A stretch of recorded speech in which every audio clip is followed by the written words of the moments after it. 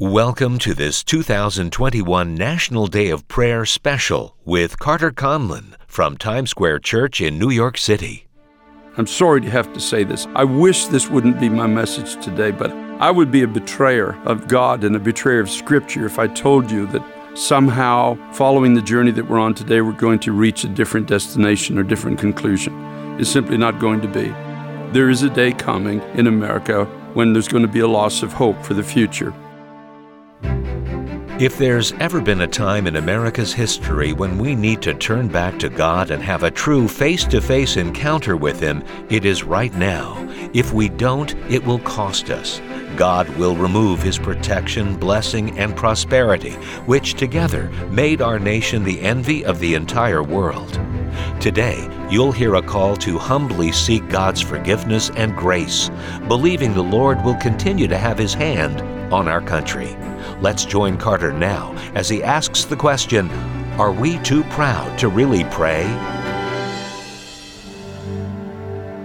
Let me read you an article about the first call to prayer in 1775 and how the National Day of Prayer has become something that is really systemic in American culture. Because of the faith of many of our founding fathers, public prayer and national days of prayer have a long-standing and significant history in American tradition. The Supreme Court affirmed the right of state legislatures to open their sessions with prayer in Marsh versus Chambers in 1983. The National Day of Prayer is a vital part of our heritage. Since the first call to prayer in 1775, when the Continental Congress asked the colonies to pray for wisdom in forming a nation, the call to prayer has continued throughout our history, including President Lincoln's proclamation of a day of humiliation, fasting, and prayer in 1863. In 1952, a joint resolution by Congress, signed by President Truman, declared an annual National Day of Prayer. In 1988, the law was amended and signed by President Reagan, permanently setting the day as the first Thursday of every May. Each year, the President signs a proclamation encouraging all Americans to pray on this day. Last year, all 50 state governors, plus the governors of several U.S. territories, signed similar proclamations. So we come once again to the National Day of Prayer, which leads me now to a question, which is the title of my sharing with you today. Are we too proud to really pray? You and I realize that prayer can just be a perfunctory performance. In the religiousness that remains in some part of our society, we pray specific things, but honest prayer, a real prayer, is coming face to face with God for an intimate conversation with Him. It's not just us talking to God, it's God talking back to us. It requires you and I, individually and then corporately as a nation, that we stand in the presence of God and just simply ask Him to do some certain things and be willing to have Him ask us certain questions about our behaviors or perhaps about our relevance to His Word and His ways that He says that we should be living in our time. I want to go back in history today. I want to go back to a time in the nation of Israel in the book of Isaiah, chapter 30, when the nation of Israel was in danger, especially the part of it called Judah, of being triumphed over by a nation called Assyria. Now, the Assyrians, when they would come against the nation of Israel, in this case, the people of God, they conquered by assimilation. In other words, they would allow the people to more or less exist in their midst, but they required of the people that they adopt the value system, the ways, the culture of the Assyrian way of thinking. So this was a very, very direct threat against the people of God at this time. And so God was trying to speak to His people through the voices that He had raised up to encourage them to come back to Him and trust, to come back to Him, and with it really an honest face-to-face interaction with God. It was their behavior, it was their lack of respect to His ways and to His Word that was allowing the enemies of God's people to rise up and actually threaten to swallow them up in this other culture. And so here is God now speaking through the prophet Isaiah to His people, beginning in chapter 30 and verse 8. He says, "Now go write it before them on a tablet, and note it on a scroll, that it may be for time to come, forever and ever." In other words, God says, Isaiah, I want you to write down the reasonings that I'm attempting to have with my people at this time. I'm trying to speak to them about their behaviors. I'm trying to talk to them about why this enemy called Assyria is rising up and threatening to take away their testimony, threatening to take away their safety, their security, their history, their traditions. Everything that I've given them is now in jeopardy. And I want you to write it down in a permanent place. And of course, you and I know that it's written down today in the Word of God, so it is there in a permanent place, that it might be for instruction for the people of God, the people of Israel of that time, and for future generations and future countries where the Word of God is honored and, at least in its foundation, given some reverence. Now, Paul said to Timothy in 2 Timothy chapter 3, verses 16 and 17, he says, "All Scripture is given by inspiration of God and is profitable for doctrine, for reproof, for correction, for instruction in righteousness." Now, God says, I've given you my word, and part of the reason is not just to encourage you, it's to correct you. It's to help you to turn in a way that is right so that the protection and presence of God might remain among you. And the people that I set you apart to be for my glory might not be conquered by some foreign thought or some foreign power. In verse 17, he says that the man of God may be complete, thoroughly equipped for every good work. Now, here is God, through the prophet Isaiah, talking about his own people of that time. Now, keep in mind, the nation of Israel is a very, very religious nation. There is no shortage of prayer going on in this nation. People are going to the temple on a regular basis. There are sacrifices going on. There's incense being burned. Religion was interwoven very, very deeply in the fabric of this society, I suppose as it is in great measure, or at least was, in American society. But yet the religion had come to the point where there's no longer really any interaction with God. The people are praying, but they're not really talking to God. It's all just learned behavior. It's the old God bless America approach when we don't even know what it means, and half the people who say it don't even care. It's realistically, they're just saying, oh, God, give us prosperity, and no matter how we behave or what we do or how we reverence or don't reverence your word, how we behave, obey, or in spite of what we do, we just ask for your blessing. Now, here's what God says through Isaiah about his own people. This is a rebellious people. This is Isaiah chapter 30, verse 9. Lying children, children who will not hear the law of the Lord. In other words, God says, I'm trying to speak to them. I have written down what a proper relationship with me looks like, what I require of those that are called by my name and say they're my people. But they're turning their ears and their eyes and their hearts away from it. They will not hear it. Now, the Lord says, I've raised up people to challenge them on this, but here's their response. In verse 10, it says, who say to the seers, do not see. Now, seers are people who could, in a sense, predict the future. In a sense, say, if you continue on this path, this is what's going to happen. Now, there's no shortage of people in our generation or in generations past that have tried to warn this nation that if you persist in going in this direction, it's going to cost you. It's going to cost you as it has cost nations before you. You're going to lose the protection, the blessing, the prosperity of God that has made you a people to be envied throughout the world. It's all going to fall through your fingers if you don't turn back and really pray and really talk to God and really have a face-to-face encounter. If ever America needed such a thing, it's right now. We need as a people to stand before God and have a face-to-face encounter with God.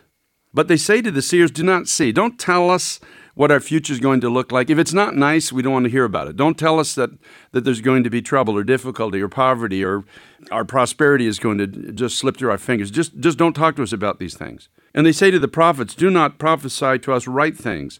Speak to us smooth things. Prophesy deceits. Get out of the way. Turn aside from the path. Cause the Holy One of Israel to cease from before us. Don't challenge our behavior. Tell us nice things about ourselves. Tell us how much God loves us. Tell us that everything is going to be fine. But don't warn us about the coming days. Don't warn us about the things that might be coming our way that are going to cause us difficulty in the future. We really don't want to hear these things. You know, in the New Testament, in the book of Acts chapter 27, there were people on a ship that were undertaking a journey, and the Apostle Paul was with them. And he was a man that God was using to speak to them realistically about the peril of their journey. And it says in chapter 27, the book of Acts, verses 9 and 10, now when much time had been spent and sailing was now dangerous, because the fast was already over, Paul advised them, saying, men, I perceive that this voyage will end with disaster and much loss, not only of the cargo and the ship, but also our lives. So here's the voice of God. On a ship with people who are undertaking a journey, And the voice of God through the Apostle Paul is saying, don't take this journey.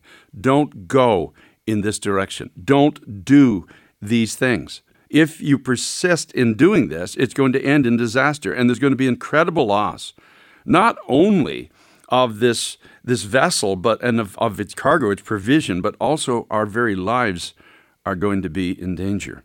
Nevertheless, it says in verse 11, the centurion was more persuaded by the helmsman and the owner of the ship than by the things spoken by Paul. You see, it was really all about commerce. Everybody wanted to prosper. Everybody wanted to be in charge and control.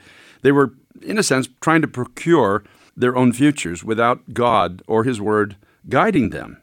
And the harbor was not suitable to winter in, and the majority advised to set sail from there also. In other words, the majority agreed with reasonings that were not the reasonings of God. Doesn't that sound like our day, where we're starting to call evil good? We're calling good evil. We're changing the laws of God. We somehow think that we are different than those who have come before us, that there'll be no consequence to this, that we can carry on in our present journey, and the storms that have overtaken others will somehow not overtake us. You're listening to the National Day of Prayer 2021 special, Are We Too Proud to Really Pray? With Carter Conlon from Times Square Church in the heart of New York City. Now let's go back to Isaiah chapter 30 and take it up again at verse 12. Therefore thus says the Holy One of Israel, because you despise this word and trust in oppression and perversity, and you rely on them, therefore this iniquity shall be to you like a breach ready to fall, a bulge in a high wall, whose breaking comes suddenly in an instant, and he shall break it like the breaking of a potter's vessel, which is broken in pieces, he shall not spare. So there shall not be found among its fragments a shard to take fire from the hearth, or to take water from the cistern. God says through the prophet Isaiah to his people of that time, I've tried to speak to you, but you won't listen. I've tried to reason with you, but you can't be reasoned with. And you have turned to perversity, and you've turned to oppression. Everyone is trying to climb on top of somebody else to get to power and to be that higher on the totem pole than the person next to you. And you think this is going to give you some kind of security in the future. But it's building up an iniquity in the nation. And it's like a wall that's built on a crooked plane, and suddenly it's just going to fall. And it's going to be so devastating, he told his own people Israel, that it's going to be broken into so many pieces that there'll be no use to anything of it that is left. This is God speaking this to his own people that he brought out of captivity and bondage and brought them into a beautiful land where they were to live for him, and he was going to be their God, and he was going to rise them up, in a sense, above places in the earth where his name is not known and he's not honored, for the purpose of drawing other people to a living relationship with him as they had. You think about the origins of America, how the Pilgrims came over to America, and God gave them a promise that I'm going to take you to a place where you can worship me freely and according to conscience. I'll be God to you. I'll prosper you. I'll bless you. And America was founded on that foundation. That's not even debatable for anybody who even has a history text and is willing to read it. You will understand this is the foundation of this nation. The men and women in that early room who were pilgrims prayed, and their prayer had to have been honest with God because they had no strength left. They had no power. They had no plan. They were surrounded by enemies. Only God could have done this. And in their weakness, he became their strength and took this little band of 50 or so people that survived the first winter. And from that little group, we have a nation of over 300 million people. A nation that has done exploits, a nation that has prospered possibly above any nation in the history of the world. A nation that people have clamored to get to, as the Pilgrims once did 400 years ago. They've clamored to get to the nation so that they too can share in the blessing that was given to this nation by God.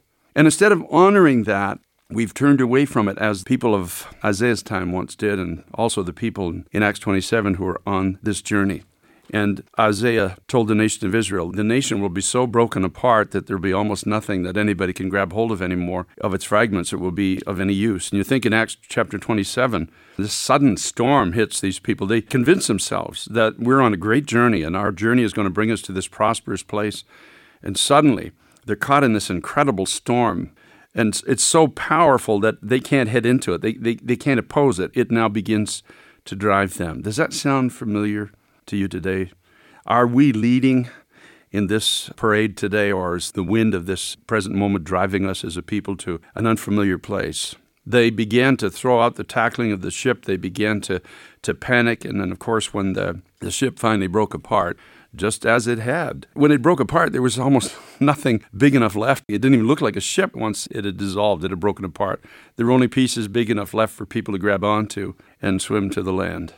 And that's exactly what God had warned about through the prophet Isaiah. And the ironic thing is that they would have known this scripture. This was their history. This was these people's history. And they knew it. And they knew how God deals with people in mercy when they turn to him, and in judgment when they turn away. They knew all of this, yet they didn't learn from it. Isn't it amazing? Even though Scripture is given to us for instruction and is profitable for correction, doctrine, and reproof, they knew this, yet they turned away from it, somehow thinking that following the same course as others have followed before us, we're going to arrive at a different conclusion. And that's the ultimate folly of humanity.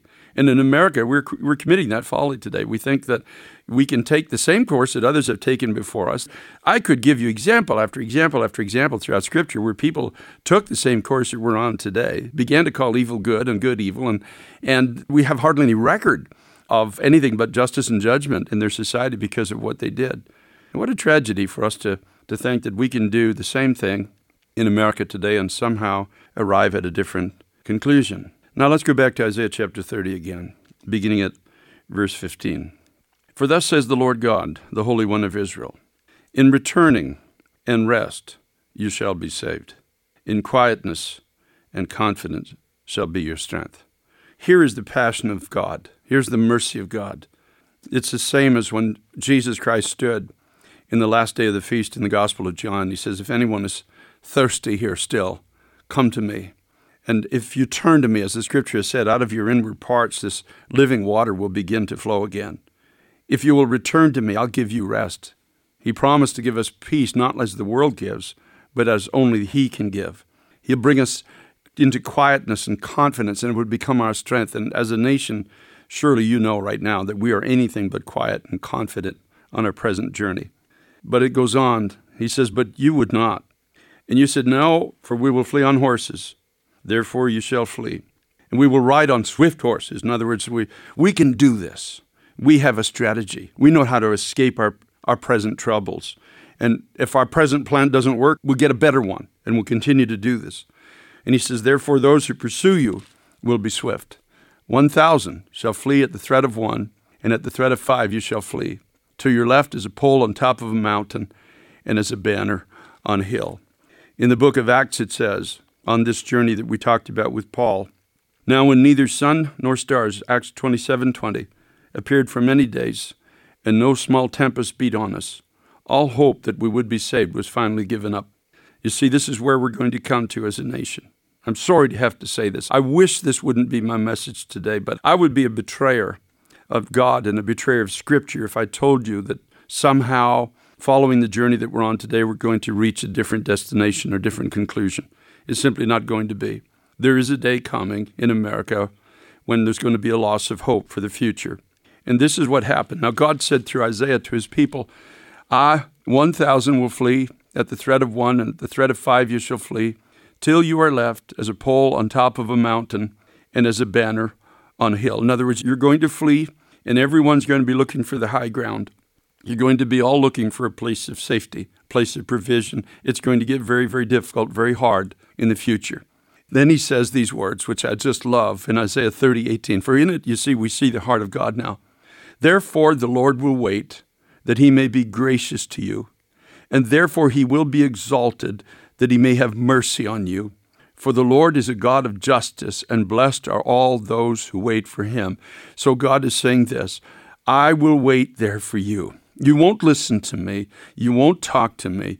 You and I can't have an honest dialogue one with another. You're not willing to let me talk to you about your ways and how you have offended the grace of a holy God.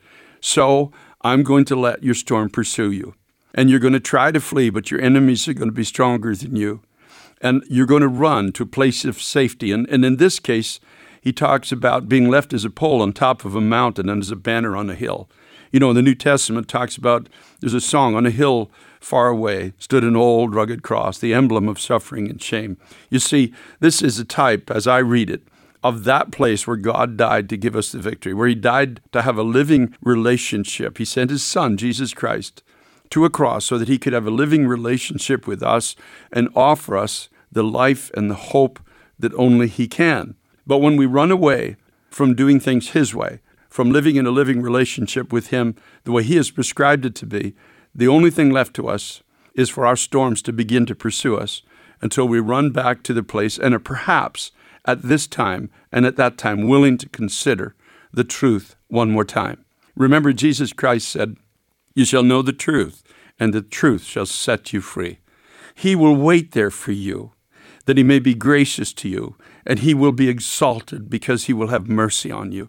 And so I do see hardship ahead for this nation, but I do see a mercy moment coming to the nation when we come to our senses and realize there is no place to go but back to that place of God's mercy, back to the place of a real, living relationship with God through his son, Jesus Christ, that was the cornerstone of the founding of this wonderful nation called the United States of America. Now, when neither sun nor stars appeared for many days, back in Acts 27, and no small tempest beat on us, all hope that we would be saved was finally given up. In other words, all hope that we could save ourselves, all hope that our journey, the way we prescribed it, the way we thought it should go, it was finally given up. We lost the tackling. We threw our food overboard. Our sails were tattered. Our ship was falling apart. The winds were beating us. Our own anchors at the back couldn't slow up the journey. We're heading to a distant land. It was a foreign place. It was a strange place. We knew the ship was going to break up,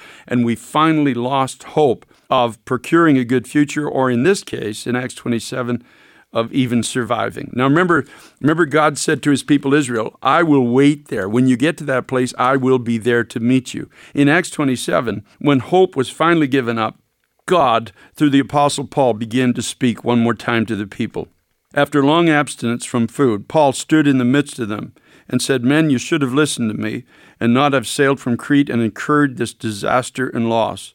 But now I urge you to take heart. There'll be no loss of life among you, but only of the ship." In other words, your vessel is going to break apart, but because you're willing to hear me now, I'm going to bring you individually to safety.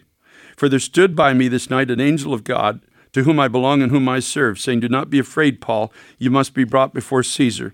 And indeed, God has granted you all those who sail with you. Therefore take heart, men, for I believe God it will be just as it was told me. However, we must run aground on a certain island.'" God was true to his word, and he brought these people through their storm and brought them to a place of safety.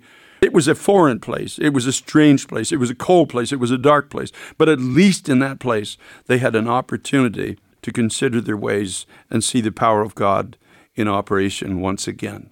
And so here we go, America.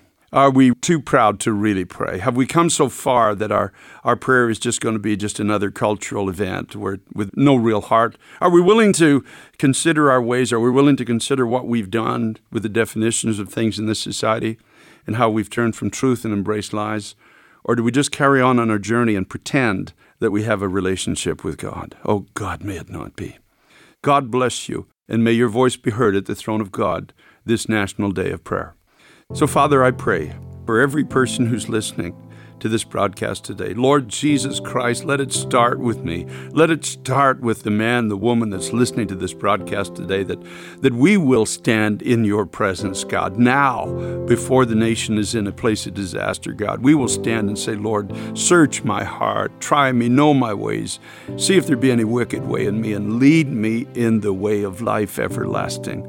Have mercy on our families, have mercy on our homes, have mercy on our children. My God, have mercy even on those who oppose the truth and try and choose to believe a lie. We ask you for mercy in the season of storms that has come upon this nation. And Father, we just thank you, God, that many of us will not be too proud to really pray and really stand in your presence.